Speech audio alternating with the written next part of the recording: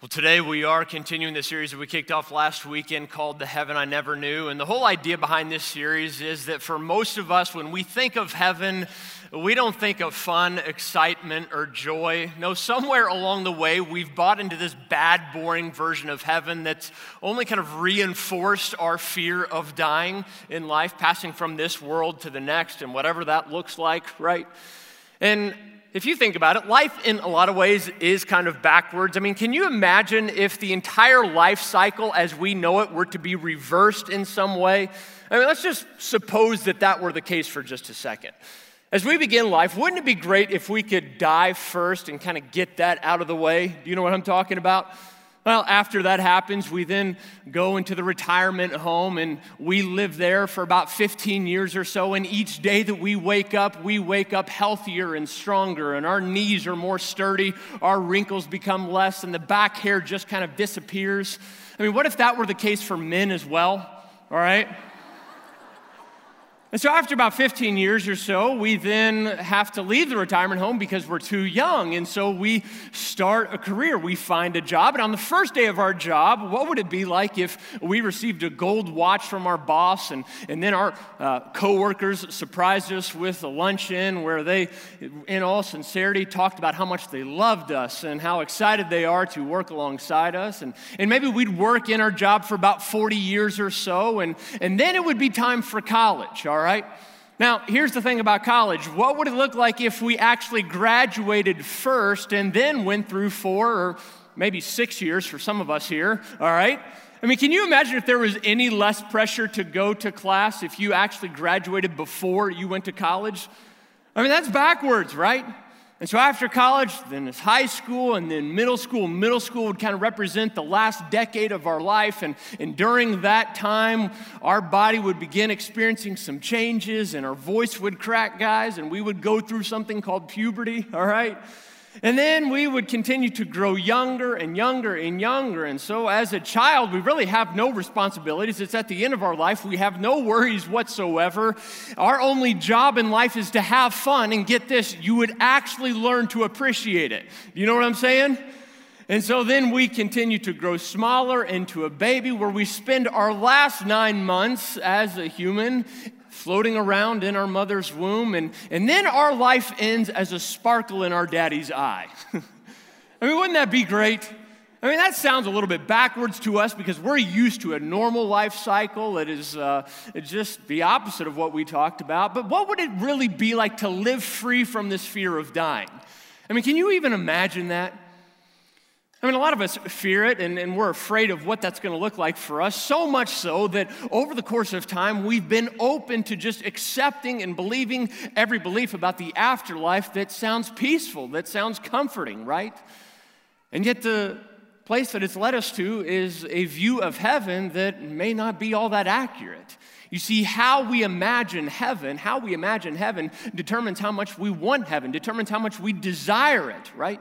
And you see, the problem with a lot of our views of heaven, we learned about this last week, the problem with a lot of our views and images of heaven is that what comes to mind when we hear that word is far too small. It's very limited, right? Now, if you're a guest with us today and maybe you aren't a follower of Jesus and you're thinking, boy, talking about the afterlife, that seems a little bit weird, strange, mystical. To that, I'd say you're exactly right, all right? There is something a bit out of the ordinary talking about the afterlife because none of us have been there before. And so if that's where you find yourself today, I just want to tell you to relax, okay? You don't need to believe like us in order to belong here. You don't need to believe in order to be welcome here at Crossroads. And so you can just tune or just sit back for the next few minutes, okay? Now, before we go any further, I want all of us in here to understand that the next 2 weeks in this series, we don't know what we're going to talk about. Okay, now that's by design. Because here's the reality, when I stand up here and teach and walk through Scripture, I can only walk through so much content and material until some of you begin falling asleep, okay? And so I've got to be very selective in regards to what we talk about in here. And so when it comes to this idea of heaven, a lot of us, it piques our curiosity. We've got a lot of questions about what's to come. And so what I want you to do is I want you to take out your phones, okay? And I want you to help us determine what we're going to talk about the next 2 weeks in this series as we learn about heaven, okay? Now, we've divided this up into a few different categories, all right?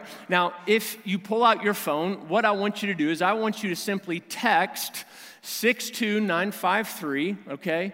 And whatever question you may have about heaven, categorize it according to these 4 categories. A stands for worship, B, activities, C, angels, D, relationships, okay? And so maybe you probably don't know the question now. We're going to walk through some stuff today, but as we walk through it, maybe you want to know more about what it is that we're talking about. Maybe we only scratched the surface on your question. And so, for example, if your question is, when Grandma Betty died, did she become an angel? All right, now, if that's your question, then you would simply text 62953 to C. You would text C to that number. Does that make sense? And so you might want to write this down so that you can reference it, because in the next few minutes, this is going to be a live poll, okay? And then at the end of the service, we are going to flash up the results, and we're going to take everything from last night to the 2 services today, and from there determine what the next 2 weekends are going to look like in regards to heaven, more specifically, all right? Now, today, we are going to open up our Bibles to the book of Revelation. So if you have your Bibles or Bible app, I want you to go ahead and turn there now. If you don't own a Bible, there should be a black Bible in the seat right in front of you. If you're worshiping with us back in the chapel, it should be on one of those tables as you walked in a minute ago. If you don't own a Bible, that Bible in front of you is yours to keep. Consider that a gift from us to you. Revelation is the very last book in all of Scripture, okay? Now, there's a little bit of mystery around the book of Revelation, and understand that the point of this book isn't for us to determine the exact timing, hour, minute, day, all that of when Jesus is going to return. The point of Revelation isn't so we know who the Antichrist is, okay? And contrary to what you may think, the Antichrist is not your mother-in-law, all right? And so when you think of Revelation, I want you to think of encouragement, think of anticipation. Because you see, the original intent of this book was written by a guy named John. God gave him some visions of heaven, and the intent was for John to pass on these visions and these pictures that he had to some Christians during the first century who were going through a really tough time. They were encountering persecution from the Roman Empire, and so these images of heaven, of the afterlife, was to create this anticipation in the church, like this world, we're just passing through. There's more to come. And so one of these visions that we're going to look at can be found in chapter 21. If you're following along, pick up with me in verse 1. Here's what we read. John says, "Then I saw a new heaven and a new earth, for the first heaven and the first earth had passed away, and there was no longer any sea." Now, I want you to notice right off how John mentions and references 2 different kinds of heavens here, okay? There's a new heaven, and then there's the first heaven. Now, contrary to what you may have believed or thought, there are actually 2 kinds of heavens in Scripture, okay? I first want us to look at this first heaven and see what this is all about. Now, for the sake of clarity, we're simply going to refer to this first heaven as the temporary heaven, all right? This is the heaven of today. This is the present eternity for those who die in Christ. Some refer to the temporary heaven as life after death for Christians. Now, this isn't the heaven where we will live forever. That's why some refer to this as the intermediate state. All right, think of this as like a brief paradise in Jesus' presence. When we die, our physical bodies remain here on earth while our souls, our spirits, in other words, the essence of who we are, goes to be in the presence of Jesus in this temporary heaven. Earlier in the book of Revelation, the Lord allowed John to have an image and picture of the temporary heaven. I want you to take a look at what John saw when he looked. Revelation chapter 6, he said this, "When he opened the 5th seal, I saw under the altar the souls of those who had been slain because of the word of God and the testimony they had maintained. They called out in a loud voice, 'How long, sovereign Lord, holy and true, until you judge the inhabitants of the earth and avenge our blood?' Then each of them was given a white robe," John says, "and they were told to wait a little longer until the full number of their fellow servants, their brothers and sisters, were killed just as they had been." And so the souls that John saw right here were the martyrs of those who died because of their belief in Jesus. And so we can make some pretty safe assumptions based upon the temporary heaven in light of what John tells us right here. All right, of the two different kinds of heavens in Scripture, the temporary heaven is what we know the least about, okay? But in light of what he says here, we can make some safe assumptions. After death, we will immediately enter into God's presence and maintain our personal identities. The individuals that John saw here were the same individuals that died for their faith here on earth. In this heaven, we will remember our life here, okay? After death, we may be aware of events here on earth, and we can assume that the questions they asked God was because of how evil they saw the world had become since they died. Do you remember what Jesus told the criminal hanging on the cross beside him that repented and believed in him and said, Jesus, you really are who you say you are? What did Jesus tell him? He said, today you will be with me in paradise. And so that's the heaven that Jesus was referring to. And so here's the main thing that I want you to remember and I want you to hang on to about the temporary heaven. It goes like this, that life after death will supersede our life before death. Life after death will supersede our life before death. Now, sometimes people want to know about purgatory, okay? It's this belief that was started by the Catholic Church, and the belief basically goes like this, that some people die believing in Jesus, but they've got some sin in their life, they've got some stuff that they've never really worked out, and it hasn't been paid for, it hasn't been confessed, and so purgatory is just kind of this temporary place where these Christians, these believers die and they go to, it's kind of like a temporary holding cell, and they have to work off the sins that they had committed in the past, and they are purified over the course of time, maybe by the good works of loved ones here on earth or by the prayers of loved ones here on earth, okay? Now, I never really believed in purgatory until I went to Walmart, okay? Now, understand that there's no scriptural support for the belief of purgatory. This belief actually didn't emerge in the church until about the 13th century by a priest named Thomas Aquinas, and this belief was kind of the foundation for what was later known as indulgences. And indulgences were the way that the church at the time coerced people into giving larger donations and more money to the church so that the priest or the leadership could somehow transition their dead loved ones into a better place. And so it was very manipulative on their part. There's no scriptural evidence for this. And it was a tradition that was started over 1,000 years after the start of the church. Now, even modern-day influential Catholic theologians and leaders deny the existence of purgatory, including Pope Benedict, okay? And understand that if you think about it, purgatory itself, it completely diminishes the cross. It lessens what Jesus did for us, and the subtle message is that how you live here on earth, it doesn't really matter. Ironically, the first Catholic pope, a guy by the name of Peter, kind of subtly addressed purgatory by saying this, denying his existence. He said, look, Christ suffered for our sins once for all time. He never sinned, but he died for sinners to bring you safely home to God. In other words, Jesus is enough. His sacrifice on the cross is sufficient, all right, to cover all your sins, past, present, and future. Get this, the cross is greater than the sin that you haven't confessed, the sin that you've overlooked or forgotten about. Life after death will supersede our life before death because of what Christ has done. There's nothing in this world that you can face that is bigger than the cross of Jesus Christ. And so if this is what the temporary heaven looks like, what does our forever home look like? What does it look like to enter safely home, as Peter says right here? Well, let's keep going in our main text, Revelation 21. Look at verse 2. John says, I saw the holy city, the new Jerusalem, coming down out of heaven from God, prepared as a bride, beautifully dressed for her husband. And I heard a loud voice from the throne saying this, look, God's dwelling place is now among the people, and he will dwell with them. They will be his people, and God himself will be with them and be their God. Now, the permanent heaven is described as this massive city. Later on, John said that he saw an angel measure out the dimensions of the city, okay? And it's a massive, massive place. It's huge. Now, from a perspective of width, height, and length, altogether, it measures just shy of 2 million square miles, okay?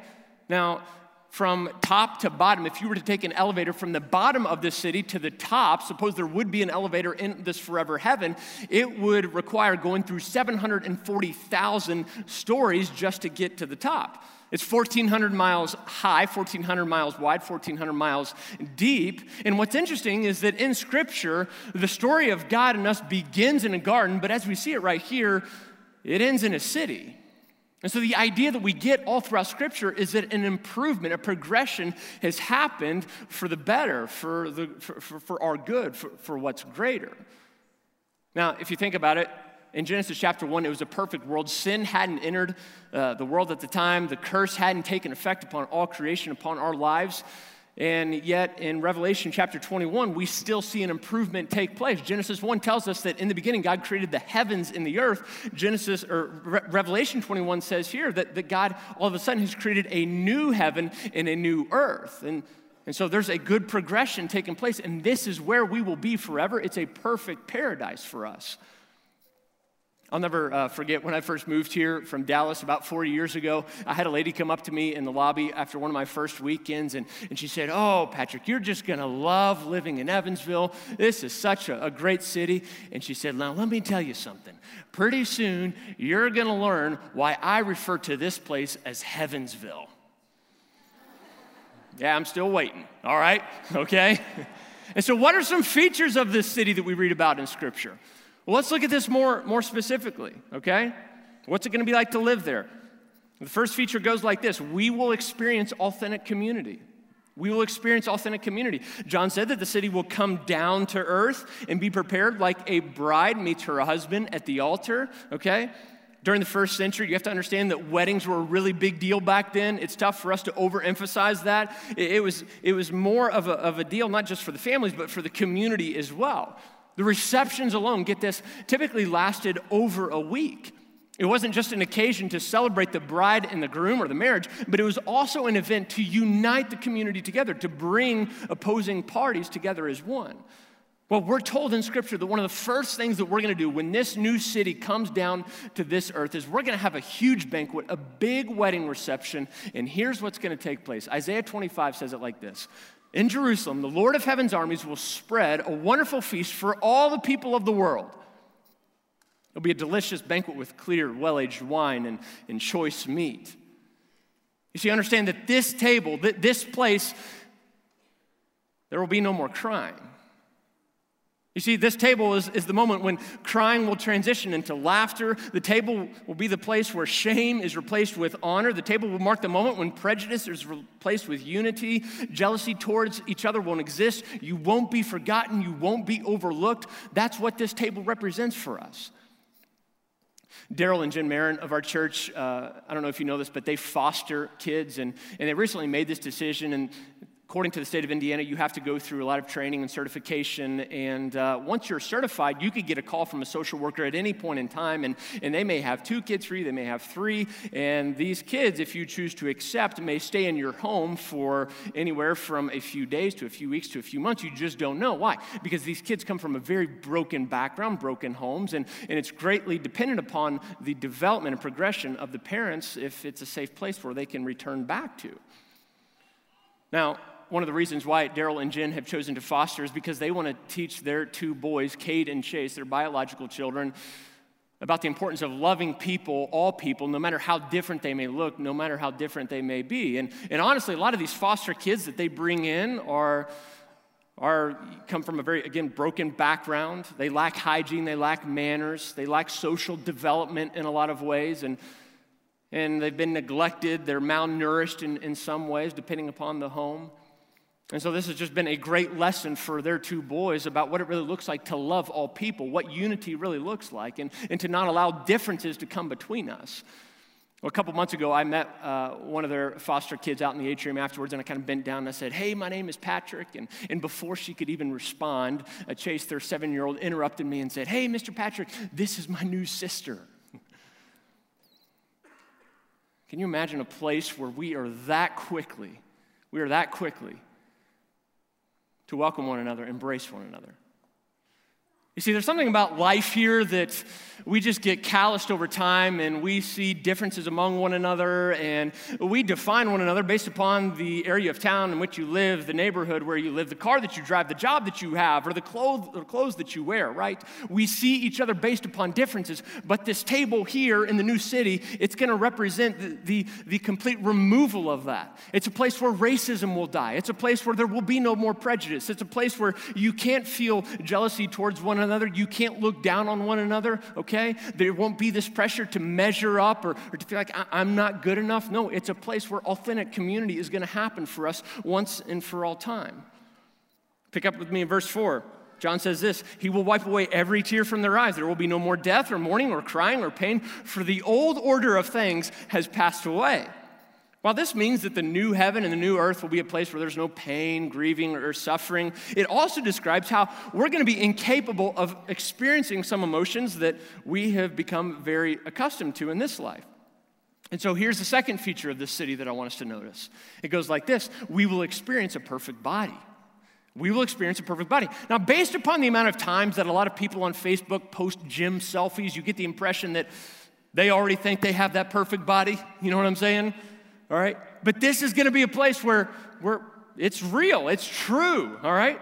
This is a city where your body will be unimaginable. What I want you to turn to the person beside you, and I just want you to tell them, you will look good there. All right? Kind of awkward. I'm sorry. If you're a guest with us today, sorry. All right? Came by yourself. Throw in the word finally and say that again. You will. No, don't do that. Bad advice. Now, when Jesus returns and he makes all things new, we'll be given this body that is free from the curse of sin and death and aging. Paul said it this way in Philippians chapter 3, verse 21. He said, Jesus will take our weak mortal bodies and change them into glorious bodies like his own, using the same power with which he will bring everything under his control. Now, Paul is saying that eternity will be a place where we will be like Jesus more than ever. In another letter, Paul described it like this in 2 Corinthians chapter 5. He said, for we will put on our heavenly bodies. We will not be spirits without bodies. While we live in these earthly bodies, we groan inside. But it's not that we want to die and get rid of these bodies that clothe us. In other words, our bodies aren't the issue. Rather, we want to put on our new bodies so that these dying bodies will be swallowed up by life. Now, sometimes we think of heaven, we have this picture that we're not going to recognize each other. We're just going to be a bunch of spirits or souls floating around aimlessly. But that's not what the Bible teaches us. We're going to be given a better body than we've had here before. We will recognize one another. We will dwell with loved ones. We will have community with them once again, okay? Now, again, we're so used to having bodies that are less than perfect that it's tough for us to imagine this. Rick Kyle has preached here several times in the past 6 months. He was my youth pastor when I was growing up, and I remember he used to tell us back in high school, he was over 300 pounds at that time, by the way, and he used to always tell us, hey guys, I have the body of a Greek god, and that god is Buddha. Well, Buddha's not Greek, but you know what, that's all right. There will be no Buddha bodies in heaven, okay? It'll be a place where we don't have to take Tylenol, aspirin won't exist, doctors, physical therapists. There will be no need for it. We will enjoy foods. Get this, we will even enjoy foods and not have to worry about maintaining our perfect bodies. How awesome will that be? Here's something else I want us to see about this new heaven and new earth. We will experience satisfying work. We'll experience satisfying work. I know some of us think that heaven will just be about doing nothing, all right? But that's not the image we're given in the Bible. Remember, before sin entered the world, we talked about this last week, God entrusted Adam and Eve with a job description. He gave them a purpose and a mission, and that purpose was to reign over the entire earth, all of creation, and to help God manage it and rule over it. Look at verse 6 in our text. John said, he said to me, it is done. Jesus said this, I am the Alpha and the Omega, the beginning and the end. To the thirsty, I will give water without cost from the spring of the water of life. You see, John was hearing Jesus reinforce how ultimate satisfaction will be our ever-present reality. It's what we're going to constantly know. You see, this is the place that we were designed to live. One of the curses of sin in this world is that we work hard and we sweat and we groan and we feel like I'm just not there. Have I made a difference? Have I made an impact? Now, the most common source of dissatisfaction in our culture today is hands down the workplace, right? How many of you know what I'm talking about? Now, let me ask you something. When you were younger, what did you want to be when you grew up? I mean, what kind of dreams did you have? At one point in time, I wanted to be a professional basketball player, and then I got a little bit older, and I wanted to go on tour with the PGA and realized that wasn't going to happen. And then I wanted to be a doctor, kind of like my dad, but then I realized pretty quickly that to be a doctor, you have to actually be good at school, and that was a problem. And my parents always encouraged me to pursue medicine until my sophomore year of high school. I came home so excited and elated because I got 2 points above an F on a chemistry test. Yeah, maybe you ought to look at something else, Patrick. Maybe you ought to pursue something else. You know what I'm saying? There's something about life, though, that the more we live, the older we get, our dreams just become less and less and less, and cynicism tends to take root, and we're not so innocent anymore. We're not so naive. And so the dreams that we once had as a child all of a sudden fade away. It's a distant memory for us, right? Now, I love what I get to do. I mean, there's nothing else that I would rather do than serve as a pastor, to preach, and to be here. And I love what I do. I love working really hard and coming home in the evenings and kind of spending a lot of my energy and time with the last of it with my family, and then going to bed just hitting the pillow exhausted. You know what I'm saying? But sometimes, if you know what this means, sometimes there's just not enough time to rest, that we have more need for rest than time allows it because of our jobs, families, different demands that we have upon us in life. 2 weeks ago on Easter weekend, we had a 7 a.m. service on Sunday mornings, kind of the sunrise service. And I joked for about 6 weeks before then, hey, who wants to preach that service? You know, I don't want to get up that early. Can't believe we decided to do that. And so the night before, on Saturday night, I set my alarm 6 different times all throughout my room, okay, because I didn't want to oversleep. And you know what I'm talking about. One alarm just wasn't going to do it. So I went to sleep. I woke up and realized that it was light outside. Now, I woke up because my phone on my side table kept vibrating back and forth. The ringer wasn't even on. I then woke up, opened my eyes, and realized that it was 6:47 a.m., 13 minutes until the start of service. I looked at my phone. I had missed 4 calls from a staff member, and on the 5th time they called, I jumped out of bed. I ran around the house because I wanted to at least sound like I had been up for a little while, and I picked up the phone, and the first question that was asked of me is, where have you been? What have you been doing? So I wanted to play it cool, right? I said, well, I've just been praying. It's all good, man. I'll be right there, okay? Jumped in the shower, ran here, kind of had a walk of shame through the atrium as some of the volunteers were out there, and I was kind of discombobulated about 10 minutes after the start of service. And do you know what that feels like, though? Waking up, realizing that you're late, and it's like you're rushed, and your day gets started in chaos, right? And yet heaven's going to be a place where we don't experience that. We experience adequate rest, yet we're not bound by time. We're not going to be bound by some of the limits that we've had here. Now, sometimes we feel the most empty and sad after we accomplish something big in life, and here's why. We start to think that our best days are behind us, but for those of us who have chosen to follow Jesus, that's not true. See, the best is yet to come. And while it's totally normal for us to not look forward to death, a question I want to ask you today goes like this. Can you look beyond it?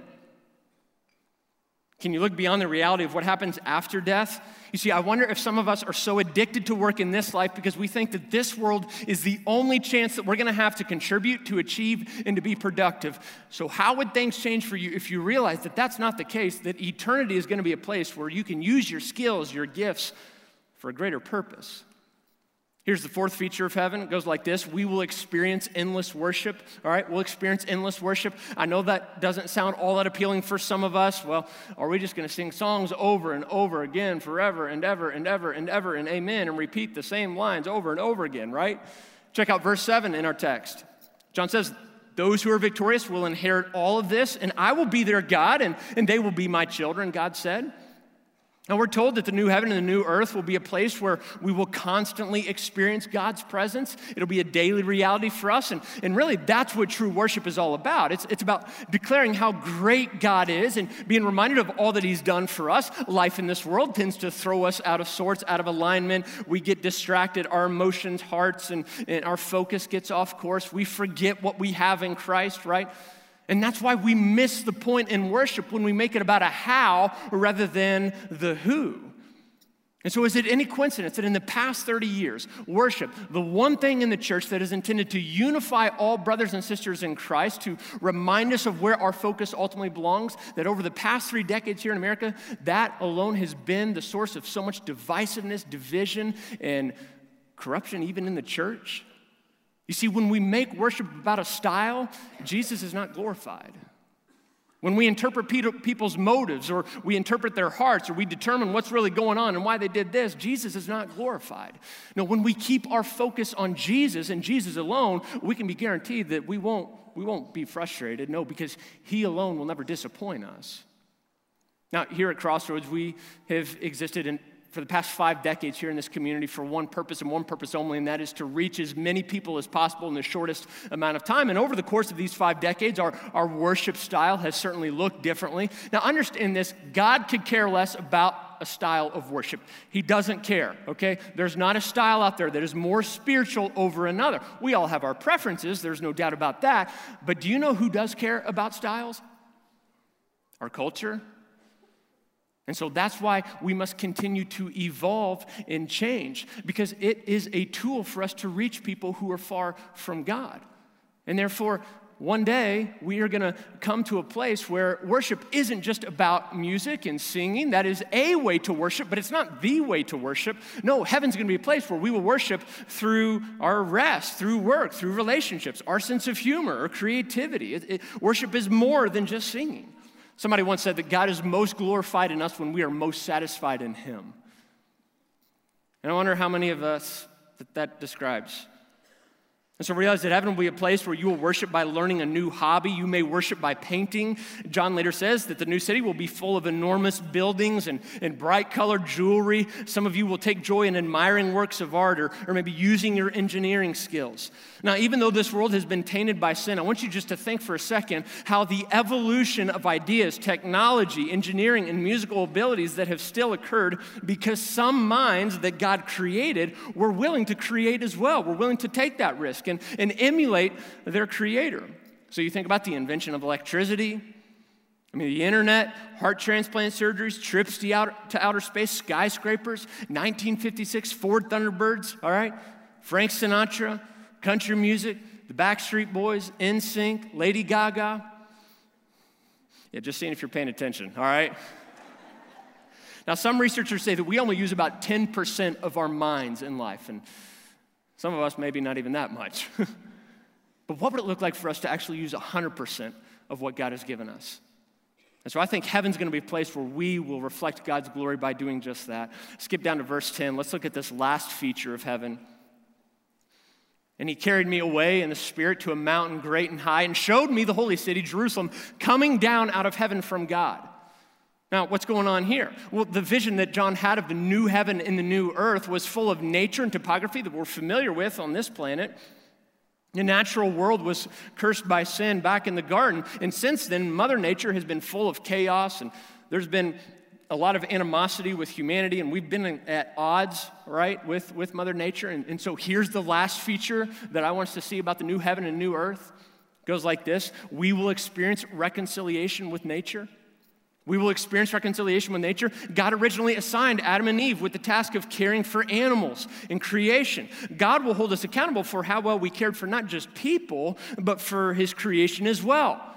Proverbs chapter 12, verse 10 tells us that the godly are concerned about the welfare of their animals. There's no reason to doubt or not believe that animals, even your pets, won't be in heaven. God populated the earth from the beginning in his perfect design. And you know what? Animals were there.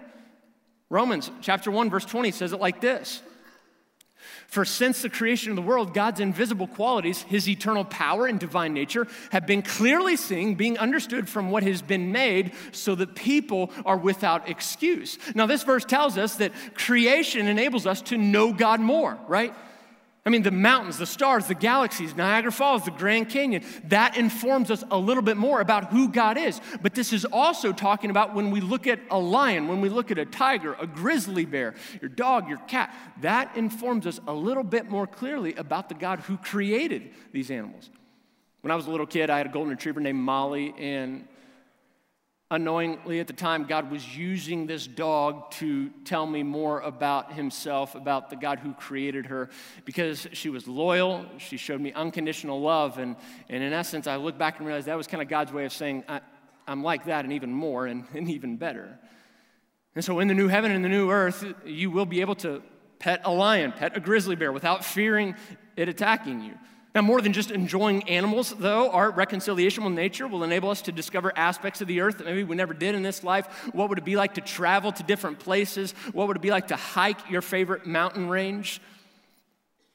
Now, as great as all these features of the new heaven and the new earth is, the best thing of all is that Jesus is going to be there. Many of us probably remember over 6 months ago on the early morning hours of November 13th, what happened. 3 generations of the Reinhardt family were taken from this world to heaven in a car accident coming home from Indianapolis.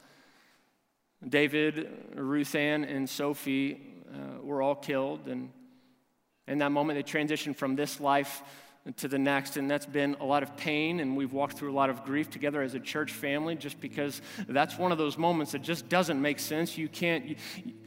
How do you ever get beyond that? This past week, I was talking with Sophie's good friend, Peyton Thompson. Sophie was 17 years old, and Peyton's in high school, and I was just asking her how she was doing, and she told me that, she's doing okay, but every now and then she gets ambushed by some grief or anger and questions about why this happened. And so I asked her to explain that a little bit more, and she went on to tell me. She said, well, for example, back in February when we had our daddy-daughter dance here, that was just another subtle reminder for me that Riley and Josie, Sophie's sisters, they didn't have a dad to dance with at that dance.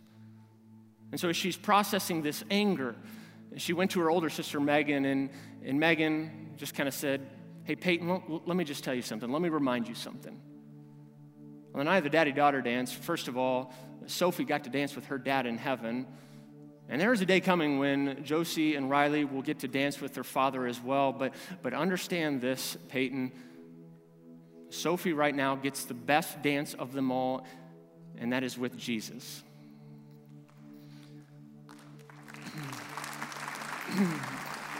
There is a day coming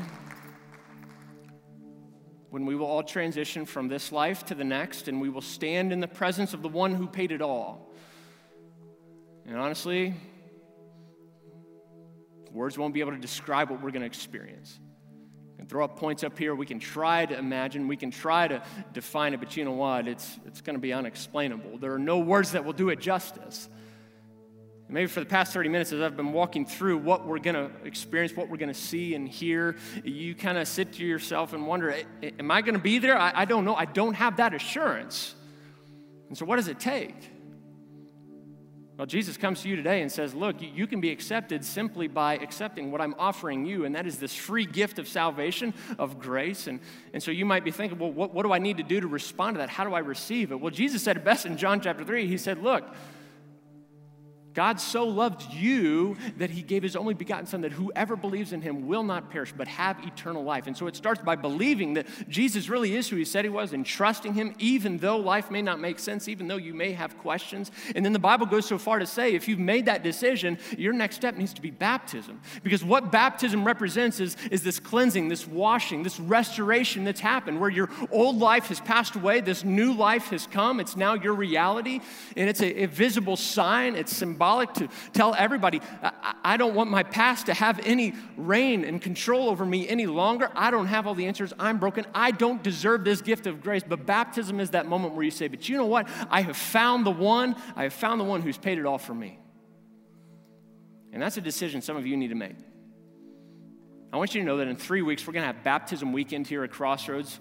And if you have never taken that step towards Jesus, or maybe you've chosen to believe in the past, but you've just never followed through with baptism, I want to encourage you to consider doing that. All right, I don't want to manipulate you into it. I don't want to play off your emotions, but 3 weeks in advance, I want you just to begin praying, God, is this something that you're calling me to do? Maybe you have a lot of questions. Maybe you know this is a step that I need to take. Here's what I want you to do. I want you to simply go to cccgo.com/baptism, okay? And fill that form out there. Let us know what your questions are. Let us know if you do want to plan on being baptized on that weekend, and we're going to take care of you. We'll answer your questions. We'll help you take your next step, okay? If you're here today and you want to talk now, you want to talk before you leave, then simply hang around afterwards. Our section hosts, they wear some red lanyards. They will approach you, and they're just volunteers that we've empowered, that we've selected to help come alongside you, whatever your life looks like, pray with you, talk with you, hear you out, whatever that looks like, all right? I'm going to pray. Dave's going to come back out here. We'll look at what the next 2 weeks are probably going to look like in this series, and then we'll leave. Let's pray.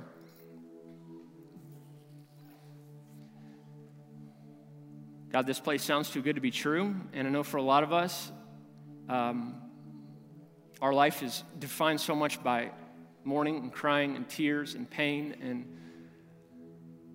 and yet continue to remind us over and over again that a day is quickly approaching when all of that will be no more.